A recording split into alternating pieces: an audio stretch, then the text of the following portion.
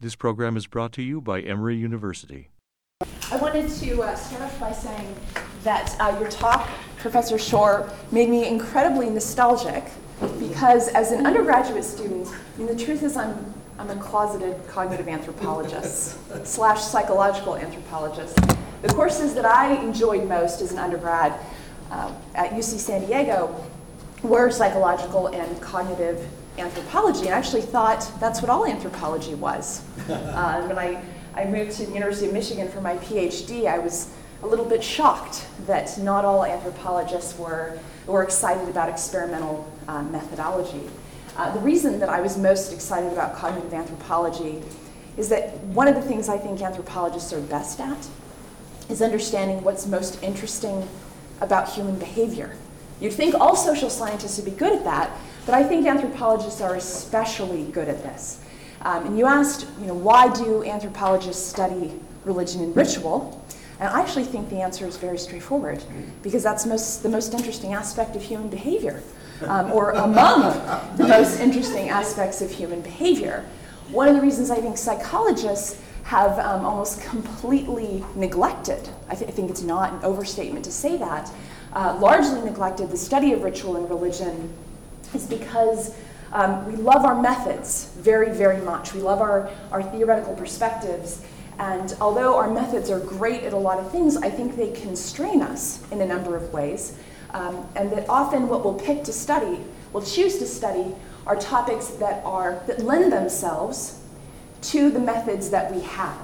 And the complexity and the richness of ritual and religion don't readily lend themselves to the kind of experimental paradigms that most experimental psychologists use. So I actually wasn't a psychology major as an undergraduate, and I think I have a reputation now as someone who studies terribly unorthodox things like ritual and religion.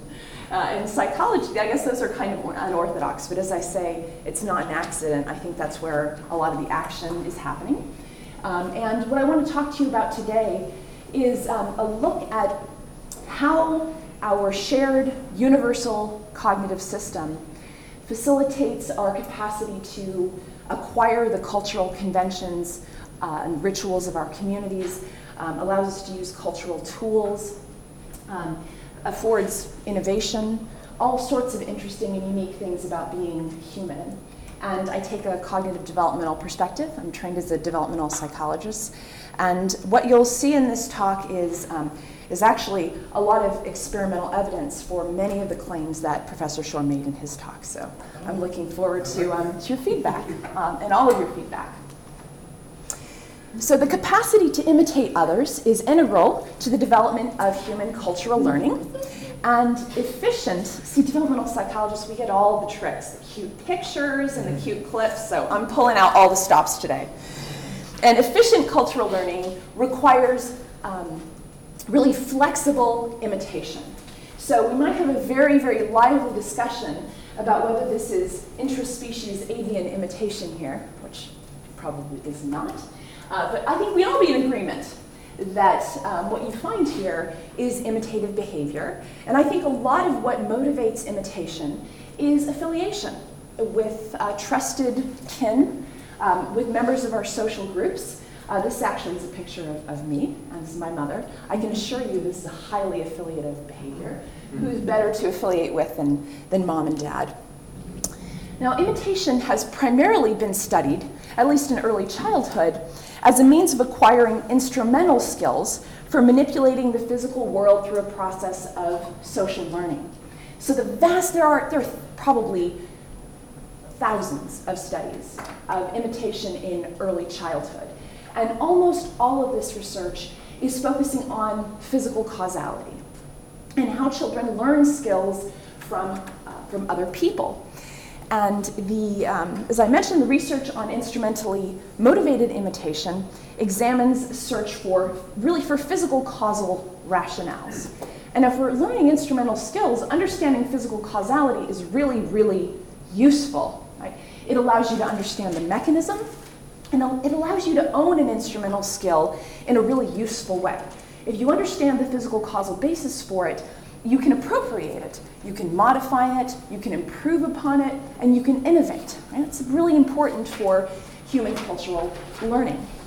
And instrumentally oriented perspectives on imitation have been used to explain what has been called over-imitation. And the interest in over-imitation came from comparative psychology, and in really trying to understand what is special and unique about human social learning. So for those of you who haven't heard of over-imitation, Andrew Whiten calls it over-copying. And what this, the seminal study was done by Horner and Whiten in 2005. And the experimental paradigm was to use puzzle boxes. So keep in mind, this comes from an interest in comparative psychology. So they're comparing the performance of chimpanzees and young children on their food retrieval or prize retrieval tasks that involve tool use. So there's a transparent puzzle box, and what these experimenters did is they modeled actions that were causally relevant to retrieving the reward in this clear puzzle box, as well as actions that were clearly irrelevant to retrieving the reward, things like tapping the stick on top of the box. Chimpanzees, being very reasonable, rational creatures, got rid of all of the causally irrelevant bits. So if you show that you model this behavior for a chimpanzee, they reproduce only what's causally relevant to getting the food reward, which is really what they're all about anyway. Right? You want to motivate a chimpanzee? Food reward. The children, on the other hand, irrationally reproduce absolutely everything. The relevant bits and the irrelevant bits.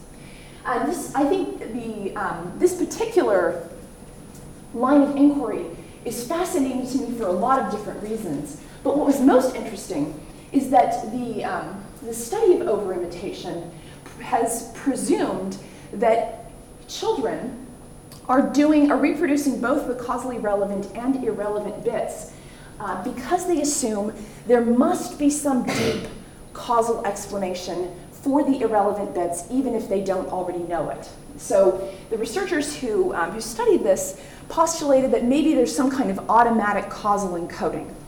Right? Because how else can you explain why human children would reproduce behavior that is clearly causally irrelevant?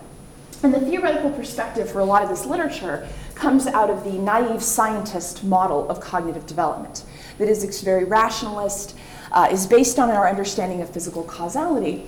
And if you have that assumption about human nature, that we are intuitively scientific or kind of proto-scientists, and we have rich capacities for causal learning, how do you explain a human child doing these absurd tapping actions on a box, clearly irrelevant to retrieving the reward?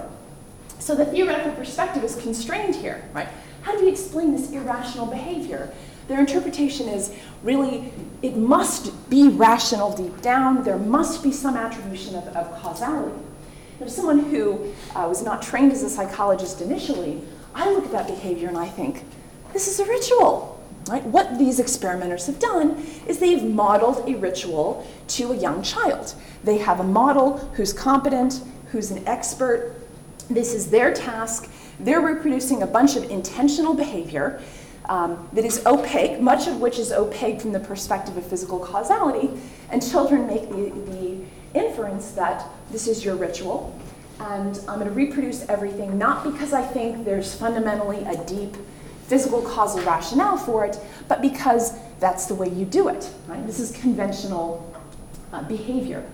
There's a huge literature on how precocious our causal reasoning is. And a substantial amount of developmental research has demonstrated that young children understand many general causal principles. They possess remarkably rich causal knowledge. And as I mentioned, a lot of this research comes from the naive scientist model of cognitive development. They've documented that children's knowledge is organized into very coherent, evolutionarily privileged, domain-specific causal theories of the world around them. We know young children can use causal information to make accurate predictions, engage in effective interventions, and generate really sophisticated causal explanations. I was actually trained in this theoretical perspective at Michigan with people like Henry Wellman and Susan Gellman. There's a lot of, in fact, comparative evidence We used to think that it was our sophisticated causal reasoning and tool use proclivities that made us special. Turns out, not so special. Even chimpanzees can use tools. These amazing crows can as well. Another puzzle about using causal reasoning to explain much of human behavior is that, in fact, a lot of our behavior has exactly nothing to do with physical causality at all. And the naive scientist's perspective on cognitive development has very, very little to say about how we acquire the cultural conventions and rituals of our communities. So rather than, fantastic, love that. Rather than our proclivity for causal reasoning and our tool use capacities making us special as a species, I think this is where the action is. I think our willingness to reproduce the behavior of others that we could never explain in terms of physical causality is highly effective, as a highly effective mechanism for cultural transmission, good for lots of different aspects of cultural learning. And that's what I want to talk to you about today.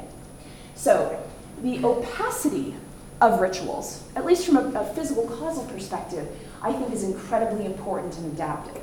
Because what causal opacity does, well, I guess rituals are many things.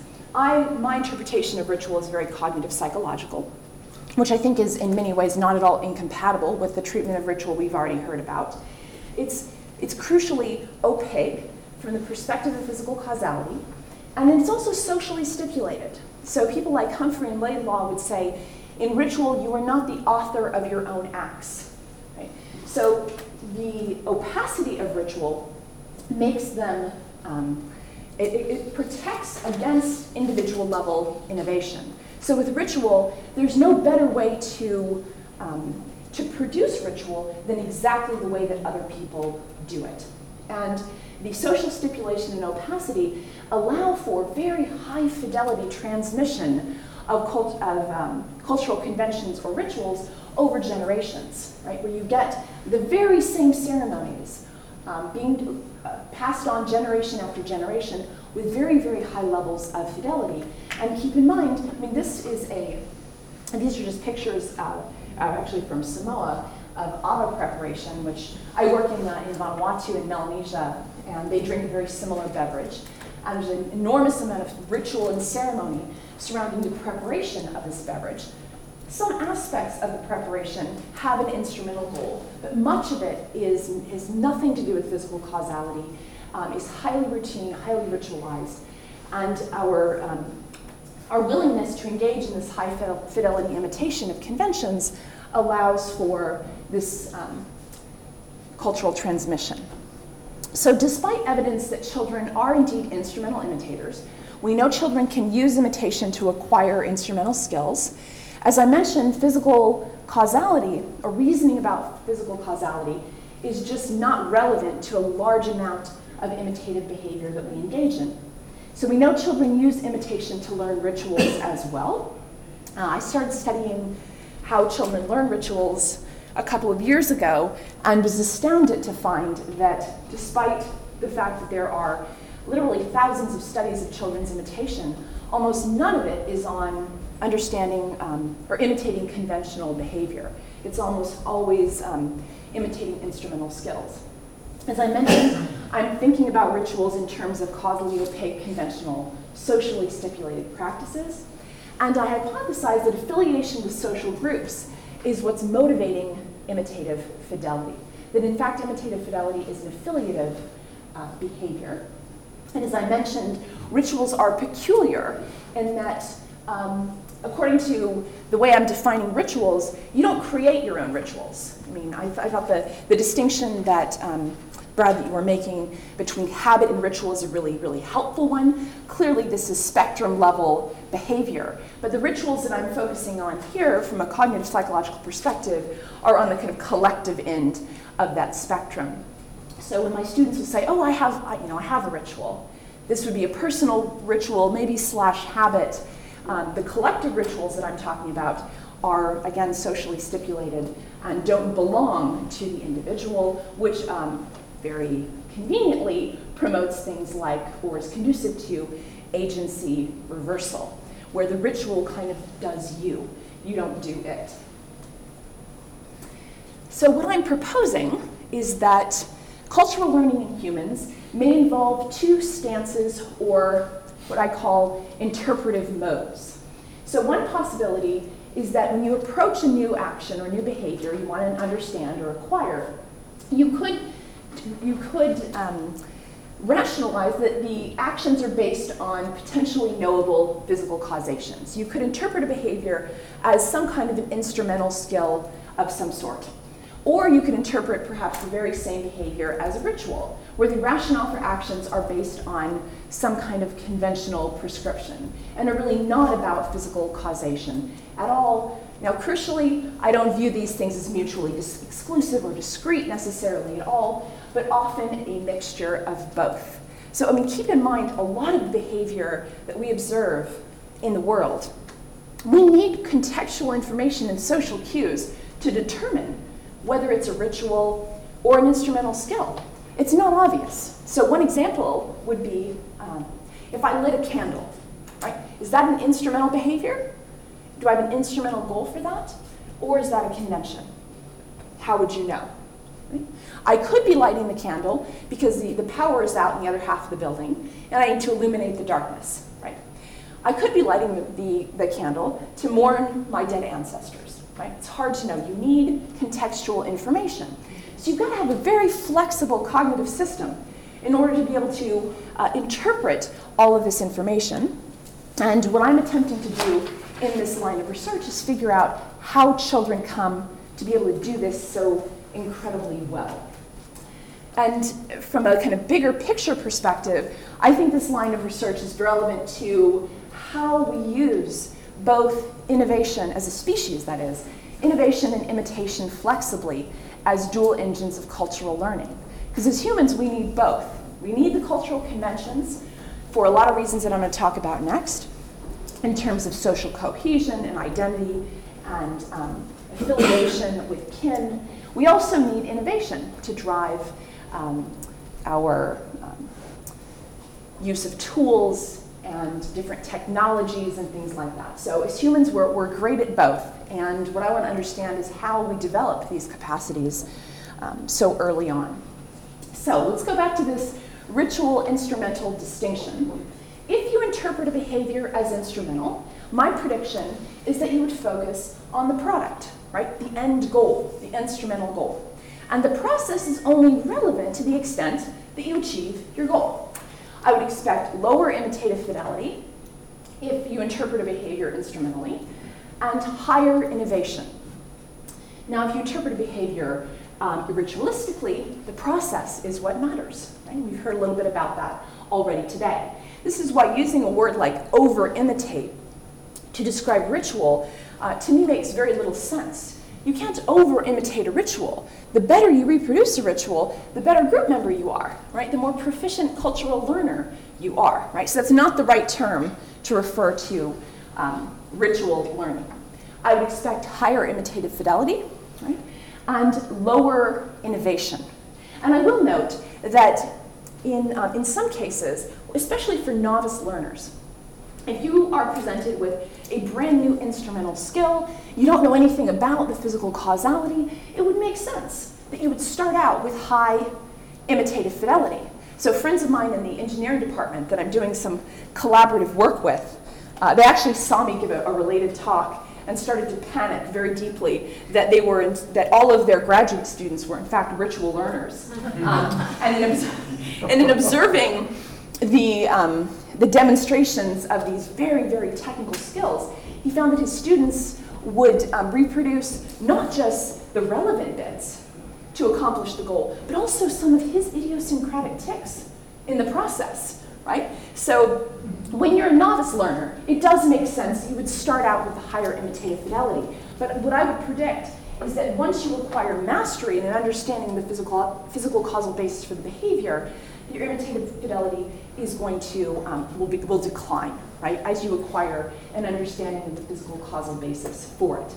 So the first thing I want to talk to you about is the kind of information that children use to adjudicate between instrumental and conventional or ritual learning. So what kind of social information or contextual information matters? So I want to understand the process by which children decide, oh, this is a conventional behavior or an instrumental behavior, or perhaps something somewhere in between.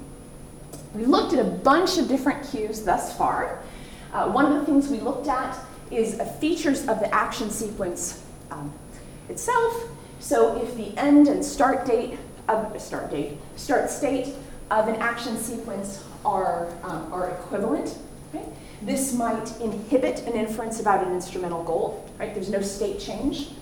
We've investigated this. What I want to talk to you about today is the use of verbal language or verbal information to determine whether a behavior is instrumental or conventional. We're looking at consensus.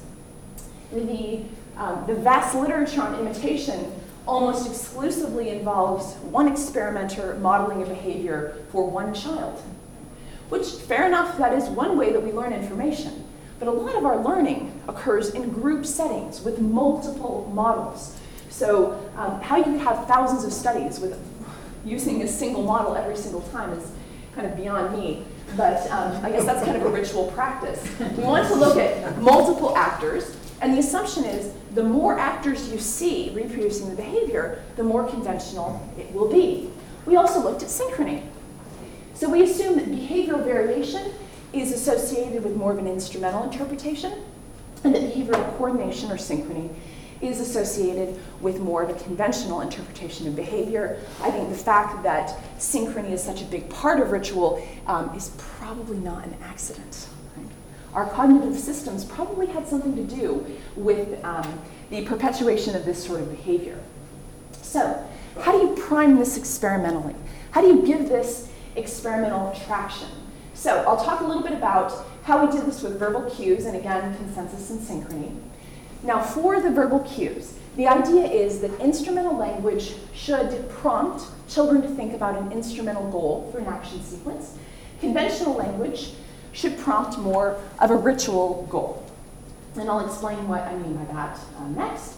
I also want to look at age differences. So these studies were conducted with children ranging in age from about 3 to 6 or so.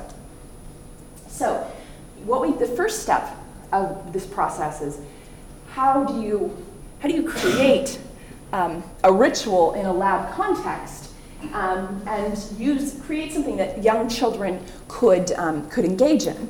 So I'll show you. This is our novel ritual. Right? The goal of this is complete causal opacity. Right? There's absolutely no reason from a physical causal rationale that you would need to do the behavior in this particular way. So keep in mind, children all saw this action sequence, and the only difference was for half the kids, they heard, she puts it in the box first. The other half heard, she always does it that way. Like, very conventionalized language there. And then all we did, we handed them the same objects and said, now it's your turn. We didn't tell them to imitate. And then what we did is we coded their behavior for imitative fidelity. How close was it? How close did it align to what they saw?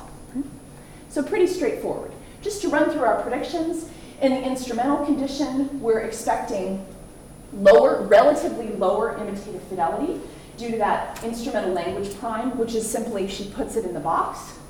And we expect the opposite for the ritual condition with relatively higher imitative fidelity due to that conventional language. So we're expecting relative differences. So let me show you. This is a little girl in the ritual condition. But before I do that, I will show you what they saw.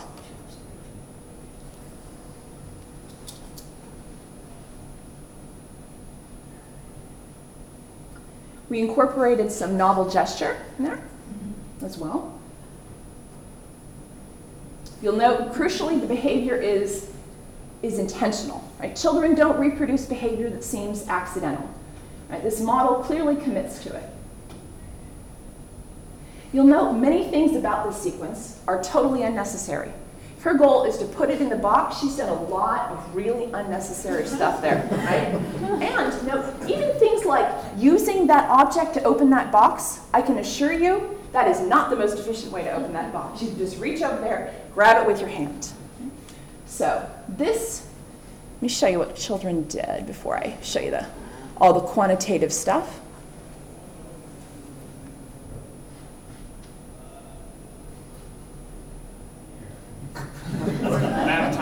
Oh, no, she's actually quite shy. That's what that behavior is about. The gestures, she's very stealthy. Oh, she snuck it in there. She does the box tilt. No instrumental reason to do that.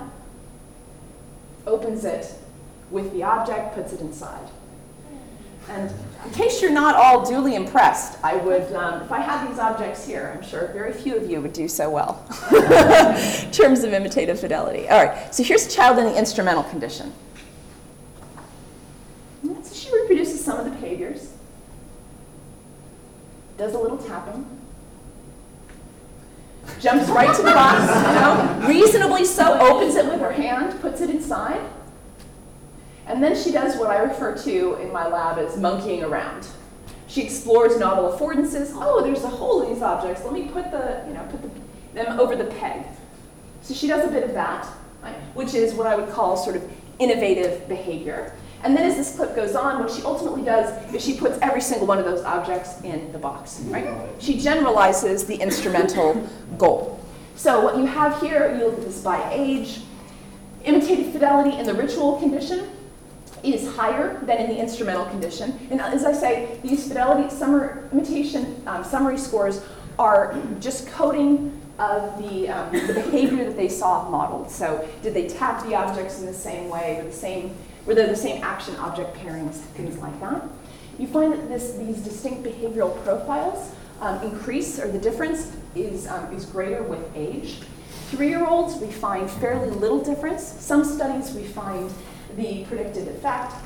Usually we find no effect, but by 4 years old, we've replicated this probably 8 times. We find a dramatic difference in imitative fidelity based on their interpretation of the behavior. So here's some converging evidence for the idea that there are these different interpretive modes or stances. We know verbal cues differentially activate these stances. And again, my evidence for this is that there are differences in imitative fidelity, higher so in the ritual condition. And again, there's an increase in these distinct behavioral profiles with age. Now, what if you demonstrate these behaviors with multiple actors? Does that matter? So let's look at consensus and behavioral synchrony. And again, we'll look at age effects. So it's really straightforward here. Here's our design. Here we have a single actor in succession. All she does is she demonstrates the same novel action sequence twice. Here, the sequence is always the same. Right? So it's 2 different actors here. Right? That might matter. If you've got 2 people engaged in exactly the same behavior, well, that kind of smacks of conventionality, right? Synchronous, we have 2 actors engaged in the same behavior at the same time. What's fascinating about this, watching this behavior, it's enormously compelling. Just watching 2 people do something in synchrony. It's attention grabbing, right? Which is probably, again, not an accident. And then, in order to publish in peer-reviewed journals, we have the control to control for the number of times they've seen the same action sequence. And if you're curious, these action sequences are not meant to be especially exciting, but it's just simply a peg pushing task. Right? We have some irrelevant behaviors there, like tapping and things like that. Right? Very straightforward. All right, so in kids in this instrumental single actor condition, what we're expecting is this is going to lead to the lowest imitative fidelity, the most instrumental interpretation, whereas that ritual synchrony condition would be associated with the highest imitative fidelity. And I will point out, we crossed verbal language cues here as well as in the previous study. So here's what we find. Now, what I'm most interested in here is the fact that this bar right here, this is our single actor, that was the actor who did the same thing twice, with the instrumental language is associated with, by far, the lowest imitative fidelity. I'll remind you that the thousands of studies on imitation in early childhood, right, this is always the paradigm that they use. Right? It's always a single actor. Now look, you show children the very same sequence, identical action sequence, with two people in synchrony, with ritual language. Look at the dramatic difference in imitative fidelity. So you find that you show two actors. I mean, the ritual interpretation or ritual language is already associated with the highest imitative fidelity. So we replicated that. But if you introduce synchrony in ritual, you get this bump. Right? There's the experimental evidence I was talking about. In the instrumental language, you get this bump for two actors as well as synchrony. Right? So it looks like both consensus and synchrony are cues to the conventionality of actions. So witnessing multiple actors and synchronous action increase imitative fidelity. We see the same increase in imitative fidelity with age. What I want to show you next is some cross-cultural work that we've done on using very similar experimental paradigms. I have a number of field sites around the world. My current primary field site is in Vanuatu, which is a Melanesian island chain. The reason that I selected this particular field site is that, thankfully, due to the lack of any lucrative, exploitable natural resources, the Western world has blessedly left these people alone for the most part. So you don't have a market economy here. You don't have, or there's very, very little of it. Formal Western education hasn't been widely introduced. The evangelical Christian missionaries have indeed landed and are marching their way across the island, so we're furiously doing as much field work as we can before they officially Christianize and educate the entire population. But the reason that we wanted to study cultural learning here is that there's lots of reasons to think that the dyadic, highly scaffolded, high pedagogy way that weird populations, this Western industrialized, democratic, rich, etc., the way that these populations socialize their children is in fact something that's historically new, and that children who are living in kind of ancestral ways of life, indigenous populations, are much more reliant on observational learning than this direct pedagogy. So we wanted to do a lot of these studies in Vanuatu as well as in Austin, my other field site. Just as a side note. So during my first field visit to Vanuatu, I went with one of my collaborators, Harvey Whitehouse, who's the former chair of the anthropology department at Oxford. And because it's been many years since he's done field work, I think he feels a bit like an imposter. I think this happens to anthropologists if they haven't been in the field a long time. They start feeling like, I don't know, maybe I don't deserve my stripes anymore. So he was very excited to go into the field again. So he and I go to this very, very remote corner of the world. He did his field work in Papua New Guinea, which is ethnically, linguistically, culturally kind of similar to Vanuatu, and was very much ready to go. Immediately upon our arrival, we were separated because it's a patriarchal society, and the males and females have different work and different tasks, which is not a surprise. So I spent most of the field work working with the women, making thousands of these vegetable dumplings, which involved pulverizing these root vegetables and packaging them and steaming them, basically working from dawn till dusk, where Harvey spent most of his time with the men swimming in waterfalls making decisions. So it was very... He did enjoy the field work. Yeah, drinking copious amounts of kava, which the women don't drink. And initially I felt a little disappointed about that. It's a hallucinogenic beverage, and I thought, wow, this is, I think I missed the critical period for drug use in graduate school. So I was hoping to have an opportunity to try it out as a faculty member, which maybe is not the right time. And anyway, so the women don't drink kava there, which, as I say, I was initially disappointed by until I found out that the method of preparation for kava involves young boys pulverizing the root with their mouth and spitting into a cup that is mixed with water.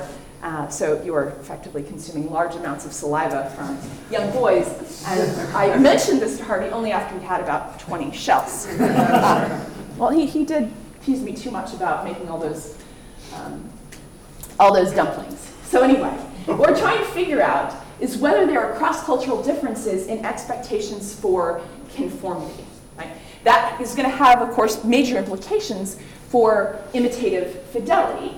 So we wanted to look at this in two contexts with very different models of socialization and potential expectations for conformity. Again, you'll notice we use very similar prompts here. Here we used a novel necklace making task. And we did this because in Vanuatu, they make necklaces. It's an activity that's generally familiar. And in this study, these were all, I created a video for your purposes, but these were all modeled live by local research assistants. Right, so there would be a causally irrelevant thing. You don't actually have to stretch a string to make a necklace. She's committed to it, right? You're tempted to laugh, but go into any church and think carefully about a lot of the minutiae of the ritual. And look what I did. A lot of this seems less silly. Okay, so as I say, we did this in Vanuatu and in the US, and what we're expecting is very similar cross-culturally.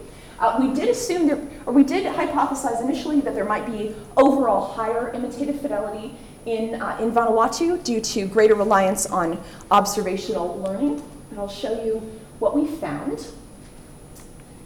Now this young man is as a kid from Austin, and there's many reasons that I really like this clip, but I think I'll play it and then you'll see why. Okay? So this is a child in the ritual condition. Look what I did. You don't do it this time? I want to. I do. Now, your turn. Here you go. Oh, look who got the last laugh. Don't do it. Don't do it. Fight your ritual animal nature. Don't do it. Oh, yes. Nothing that will make you question your life decisions more than being mocked by a 5-year-old. He's probably 6. Right. So the motivation to imitate with high fidelity is very strong indeed. Right? Here's a Nivan girl.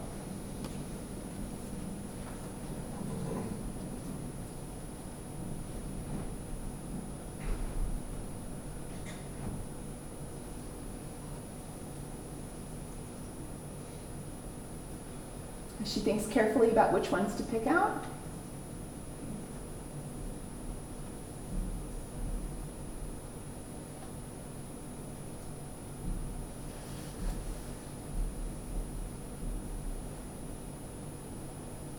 Perfect imitative fidelity. So what we see here is in Vanuatu, we replicate the same difference in imitative fidelity by condition or by prompt. Lower imitative fidelity in the instrumental than the ritual condition. If we compare this to the US data, in the ritual condition with that conventional language, absolutely no difference whatsoever. Right? We do find in the instrumental condition that the Nivan children imitate with higher fidelity than the American kids. So there's a bit of evidence for perhaps greater expectations for conformity in this population, but clearly they are using imitation flexibly based on their interpretation of the goal of the behavior. So overall imitative fidelity is comparable, and children in both the US and Vanuatu imitate with high levels of fidelity in that ritual condition, very near ceiling, in fact. So one of the things we've started to do, and I want to just give you a little peek of this, is look at instrumental and ritual learning in the context of parent-child dyads, which is quite a fun thing to do. So here we have, it's that same necklace-making task that I just showed you. It's meant to be a familiar activity, and this is done with parent-child dyads. So yes, I do live in Austin, Texas. The need to put up instruments gratuitously everywhere is very common in that population. It's actually the Austin Children's Museum. Okay? This man here is a Dell engineer, computer engineer. Right? The whole purpose of the Austin Children's Museum is to promote scientific thinking, the development of scientific thinking, which is why Dell spends a lot of money there. Now, I say that because what he encourages his child to do next, I think, is incredibly revealing. Here you go. Remember that one? This is in the ritual condition. She wants you to do exactly what she did. So which color did she use? Which color did she use? Okay, so we use this. Let's use it. Remember, you gotta touch it on your head. Touch it on your head. Oh, she forgot.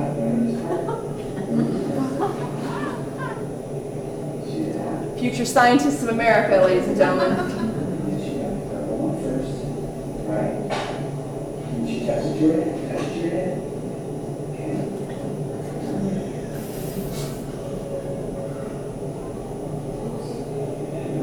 Yeah, left. Okay. Hold her. And we knock on it so they can Not look. yet. Now use the yellow one. Touch your head. Touch your head. You get the point. Interestingly, did you hear what he said? He said he needed to do it exactly the way she did it. Right? That wasn't the prompt. Right? So there's this interpretation that if it's a conventional behavior, you need to imitate with high levels of fidelity. So to redeem the engineers, I'm going to show you another Dell engineer in the instrumental condition. Okay. Now, what do you want to put on the necklace? Okay, great. Now push that through. Do you need help? So that he does the same sort of scaffolding of the fine motor behavior. So you see that in both conditions. But it's there's a lot of personal agency language. What kind do you want to make? What necklace do you like to make? Do you want to pick something else to put on? Yeah. Yeah, there she is. Do you want to pick another piece to put on the necklace? What else do you want to put on there? Okay. So this parent has interpreted this behavior as a necklace-making task, right? Feels no need to reproduce exactly the necklace that had been modeled. And in fact, the video goes on to continue with the parent-child dyad reproducing multiple necklaces. So they made necklaces on bowstrings, they used all the beads. They're interpreting the behavior instrumentally. So what you see here is when I say imitative fidelity, this is the parent's imitative fidelity. So this is what they're encouraging. So sure enough, in the instrumental condition, there's lower imitative fidelity than in the ritual condition. So this isn't just an artifact of what children do, but adults are sensitive to this as well. And this is the proportion of parents demonstrating or encouraging the action by condition. We get a lot more of that in the ritual condition. So you see these parallel and distinct behavioral profiles for ritual versus instrumental learning. You see cross-cultural similarities and differences. Parents and children are sensitive to cues to imitative fidelity. And what I want to mention last is the implications of learning cultural conventions for social group cognition. It's heavily influenced by reading a lot of the fascinating work in the anthropological literature on the function of ritual as a mechanism for group cohesion. And amazingly, despite the beautiful ethnographic work on this topic, there's extremely little experimental evidence for the role of ritual in social group cohesion. And that's one of the things that I wanted to try to study. So one of the ways that I wanted to get some evidence that ritual learning or interpreting behaviors as rituals, what the function of that is this idea that's based on a drive to affiliate with social groups. So the first study, what I wanted to look at is ostracism, right? So one way to prime reaffiliation behavior is to use ostracism as a tool. And then we also studied rituals in the context of social groups to look at measures of social group cohesion and other measures of social group cognition. So there's lots of social psychological evidence for an ostracism detection species system. So for a social species, being highly attuned and alert to the threat of ostracism is incredibly adaptive. Young children are very, very sensitive to this. And we know that ostracism increases re-inclusion behavior, or imitative fidelity. I'm assuming imitative fidelity is a re-inclusion behavior. So we want to understand is the drive to affiliate greater after priming ostracism? And I will note there's a very large literature on behavioral mimicry. that in the adult social psych literature, we know that participants like confederates who subtly mimic their behavior, right? So these signals to behavioral coordination increase preference for others. So it's a bit of conversion evidence from another domain. So we want to know, is the ritual stance motivated by a desire to affiliate with in-group members? Right? So we know they imitate with higher fidelity in the ritual condition, but is that really affiliated behavior? And this is our first step in trying to understand that. So this is a study with 5 and 6-year-olds. We had 4 conditions. Half were ostracism, half were inclusion, and we manipulated the in-group, out-group experience. So some of you might be familiar with the cyberball paradigm. This has been widely used in the adult literature to study the experience of ostracism. I will note that I'm incredibly proud that we cracked the cyberball code and were able to put these little shirts on the avatars, which allowed us to prime the social group experience, which for anyone who knows a lot about code, I shouldn't be bragging about that because it's really trivially easy, but it did take us a while to figure it out. So what we did is we assigned children to a novel group, yellow group, green group. And we told them, this is you. And these are players, these are group members, these are kids in other rooms. So we had them play with in-group members or out-group members, and then we crossed the experience of ostracism or inclusion. So inclusion, it's just a simple ball-tossing game. So for the inclusion conditions, the child, it's just a button press, was passed the ball the same number of times the other players were passed the ball. The ostracism conditions started out that way, but then, unfortunately, after about the 3rd try, or the 3rd trial, the child stopped getting the ball. So they were no longer passed the ball. And I actually picked this task because I thought it would be innocuous. It's just a simple ball-tossing game. Within 2 trials of not being included, children were already very uncomfortable. Right? So we're keenly alert to the threat of ostracism. Then after playing this game, we demoed a novel action sequence, like I've showed you before, and then we gave the children the objects for an imitation task. So we crossed whether the confederate was in the yellow group or the in versus the out group, and all we did was model a novel task. We were expecting that in-group ostracism is going to activate the ritual. With a combination of the ritual stance activation is going to result in the highest imitative fidelity, and that is in fact exactly what we found. So we found an effect of ostracism. Children that had been ostracized imitated with the highest fidelity overall than children who'd been included. But crucially, the in-group experience was important for ostracism. Right? So if you think about this, if you're ostracized or not included by your out-group, well, they're your out-group. Right? Maybe they don't like you just for that reason. Right? It's very easy to shrug that off and not personalize that. But if your in-group ostracizes you, these are people you need to affiliate with. Right? So the psychological fallout is quite different. We also coded for the emotional experience of kids. We found no difference in frustration for in-group and out-group ostracism. In both cases, the child wanted to play the game and they weren't able to do it, and they were moderately frustrated. We found much greater anxiety for in-group ostracism than for out-group ostracism. Right? So it parallels this idea that ostracism is promoted, or that ostracism differentially affects in versus out-group dynamics. So we know ostracism increases imitative fidelity and that in-group membership matters.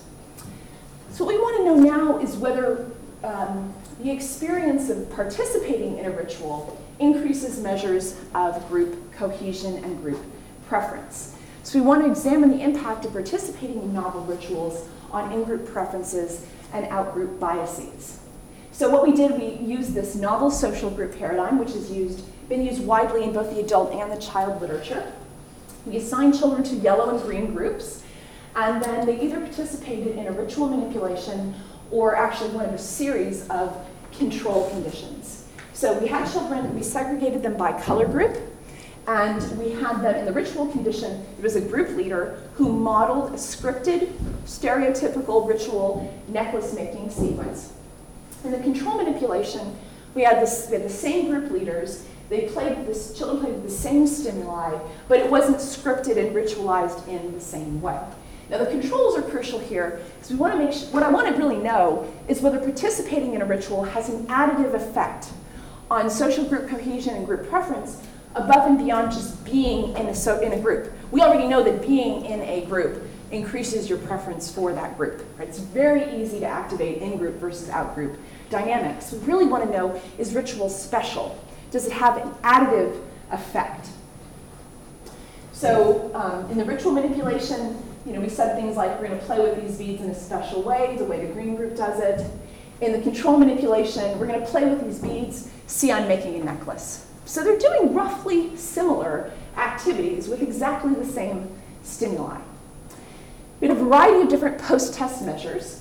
One was a group fusion measure. So we told the child, this is you, this is your group. Which of these best represents how you feel about you in relation to your group for both their in-group and their out-group? We also had expectations for group inclusion. We got a group of green or yellow kids playing a game, never played before.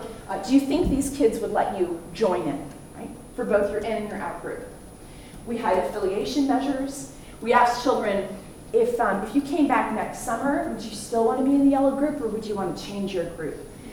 We asked if they wanted to keep the cool little colored visors of their group. We asked if there was a new student that was coming into the class, if they would recommend they join the yellow group or the green group. And then we asked about special privileges for group members. Did members of their in-group deserve special privileges? So what we found is that fusion to in-group members is higher in the ritual condition. So when we analyzed the data, we found that children felt more fused with their group if they were in the ritual condition than in that control condition. These are relative differences. We actually found no effect in group fusion for the out-group, at least by condition. So a lot of the anthropological theories about ritual have to do with ritual increasing social group cohesion within an in-group preference, but also maybe amplifying out-group bias or out-group prejudice. And in this study, we don't find a lot of effects of that. So we find that participating in a ritual makes you feel more fused with a group, but doesn't seem to have a differential effect for out-group prejudice above and beyond just being in a novel social group. So we found higher expectations for inclusion by new members of their in-group in the ritual versus the control condition. Again, there was no effect on expectation for inclusion by out-group. We also found that preference for retained group membership was higher in the ritual than control. They were more likely to say they wanted to retain those identity markers. Their preferences for their in-group were higher in ritual than control. And their expectations for privilege of group members was higher in ritual than control. So all of this is convergent support for the idea that rituals have an in-group specific effect on social group cohesion and social group preference. So what we think here is that rituals increase fusion and preference for in-groups. Again, it's in-groups only. We didn't find any effect for out-group or ritual amplifying out-group prejudice. This exceeds the effect of just group membership alone, right? So that's an important point. And supports the idea that rituals are motivated by a drive to affiliate. So just to wrap up, the broader point here is that children are not indiscriminate imitators. That from very, very, very early in life, children are selective about what they imitate and to what degree. And these studies provide new insight into the kinds of information that children use to interpret a behavior more instrumentally versus more ritualistically. As I mentioned, I think there's at least two systems for cultural learning in humans, one that affords more ritualistic learning and one that affords more instrumental learning. These map fairly nicely on the need to imitate with high fidelity versus innovate. So just in conclusion, efficient social learning requires using imitation and innovation flexibly. We've got evidence for these instrumental and ritual stances, information about how children adjudicate between different kinds of learning. We have evidence from both verbal and nonverbal cues, right? Things like consensus and synchrony and language. We We've got evidence for some cross-cultural continuity. So children in Vanuatu and in the United States imitate with higher fidelity in that ritual condition, as well as some variation. We've got evidence for parental scaffolding of instrumental and conventional or ritual learning. So this isn't just a feature of cognition in early childhood, but parents actually support this. There's some, at least preliminary evidence, that imitative fidelity is driven by affiliation, at least in the context of ritual learning. We know the drive to affiliate increases after ostracism.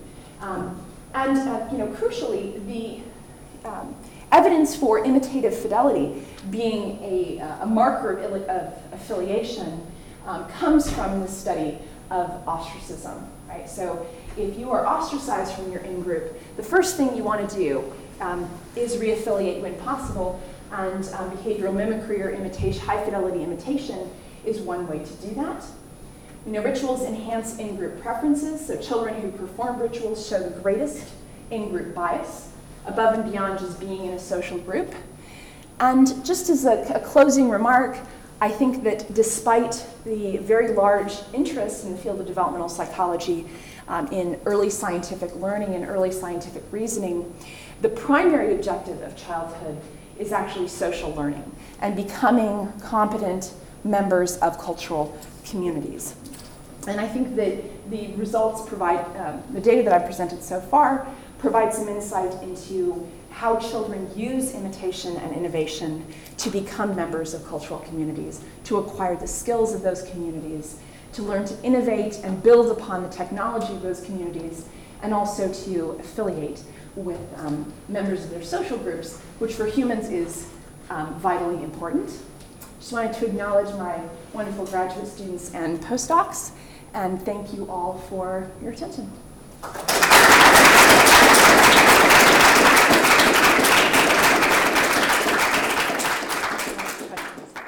The preceding program is copyrighted by Emory University.